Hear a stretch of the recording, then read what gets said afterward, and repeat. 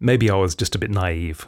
I think there was a bit of me that thought, if I go out there publicly, speak about these things, share vulnerably, talk about the trials that I've been through, that maybe people will just be nice to me. I always thought there was going to be some kind of backlash, some kind of pushback, but just generally from the general trolls, the people who are just nasty to everybody. I didn't think that I'd also get this level of abuse.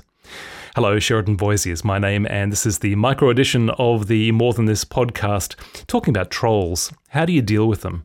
Those people online that just give you really nasty things, that say nasty things about you.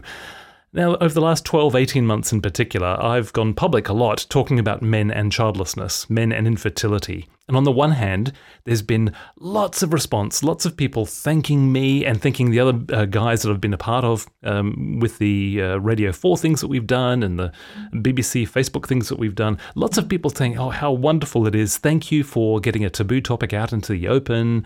All of those kinds of things. People saying that we're brave and we're vulnerable. What I didn't expect, though, was the degree of abuse that I also get, too. You're going to hear some of those comments in just a minute, because we're talking about that. How do you deal with trolls? How do you deal with people who utilize both the distance and the anonymity of the online world to say things that really can cut? Well, you can either hit back, you can absorb it, take it on board, make yourself feel bad, make yourself feel guilty. There's got to be a third way, and in fact there is. Take a listen. I'd love your thoughts on SheridanVoisey.com, and if you get something out of this podcast, I would so appreciate you sharing it. 9:25, pausing for thought this morning. Right on broadcaster Sheridan Voisey live in the studio. Good morning, Sheridan. Hello, Chris. Welcome. How are you today? I'm doing very well, but I'm feeling very, very ignorant after all of these things, all these conversations going on. About Mastermind. Mastermind. Yes. I know. Did Vassos win? If he didn't win, where did he come? Find out over Christmas on the BBC, because Vassos has appeared on Celebrity Mastermind. What do you have to talk about today, Sheridan? Well, this time last week, Chris, you and I had a conversation about men and infertility, and as a result, listeners thanked me and thanked you, actually, for bringing a taboo topic into the open, which was really lovely. Now, here's the thing. Not everybody is as nice as our Radio 2 listener. In fact, I've actually been surprised how talking publicly about childlessness as a bloke, it seems to be, brings not only thanks, but also abuse. So here are a few that I've received from other interviews that I've done, a few responses that I've received. Mike said to me, man up and stop bleating. Angel said, adopt, you idiot. There are plenty of kids out there who need homes. Cal said, children make your life happy and give your life meaning, which is just what a childless man needs to hear. Just what a childless man needs to hear. And Melinda, who thought that IVF was a selfish thing to do, she told me, she actually took the time to personally message me, and she said, thank goodness you are infertile. Someone as selfish as you doesn't deserve to be a parent. And they say that actually blokes don't want to talk about infertility. I can't work out why. After that, I was almost grateful for Cedric, who got in touch, and he said, my little problem would be fixed if I just stopped consuming soy. Now, messages like this trigger two responses within me. One is the desire to hit back. How dare you? How dare you judge me when we spent 10 years trying to have a child, 3 of them spent trying to adopt?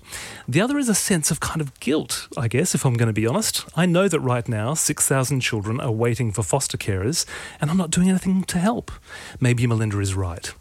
Now, since neither retaliation or guilt are very productive, certainly not a good response and a good motive to going and being a foster carer, I've needed a third way to respond to the trolls.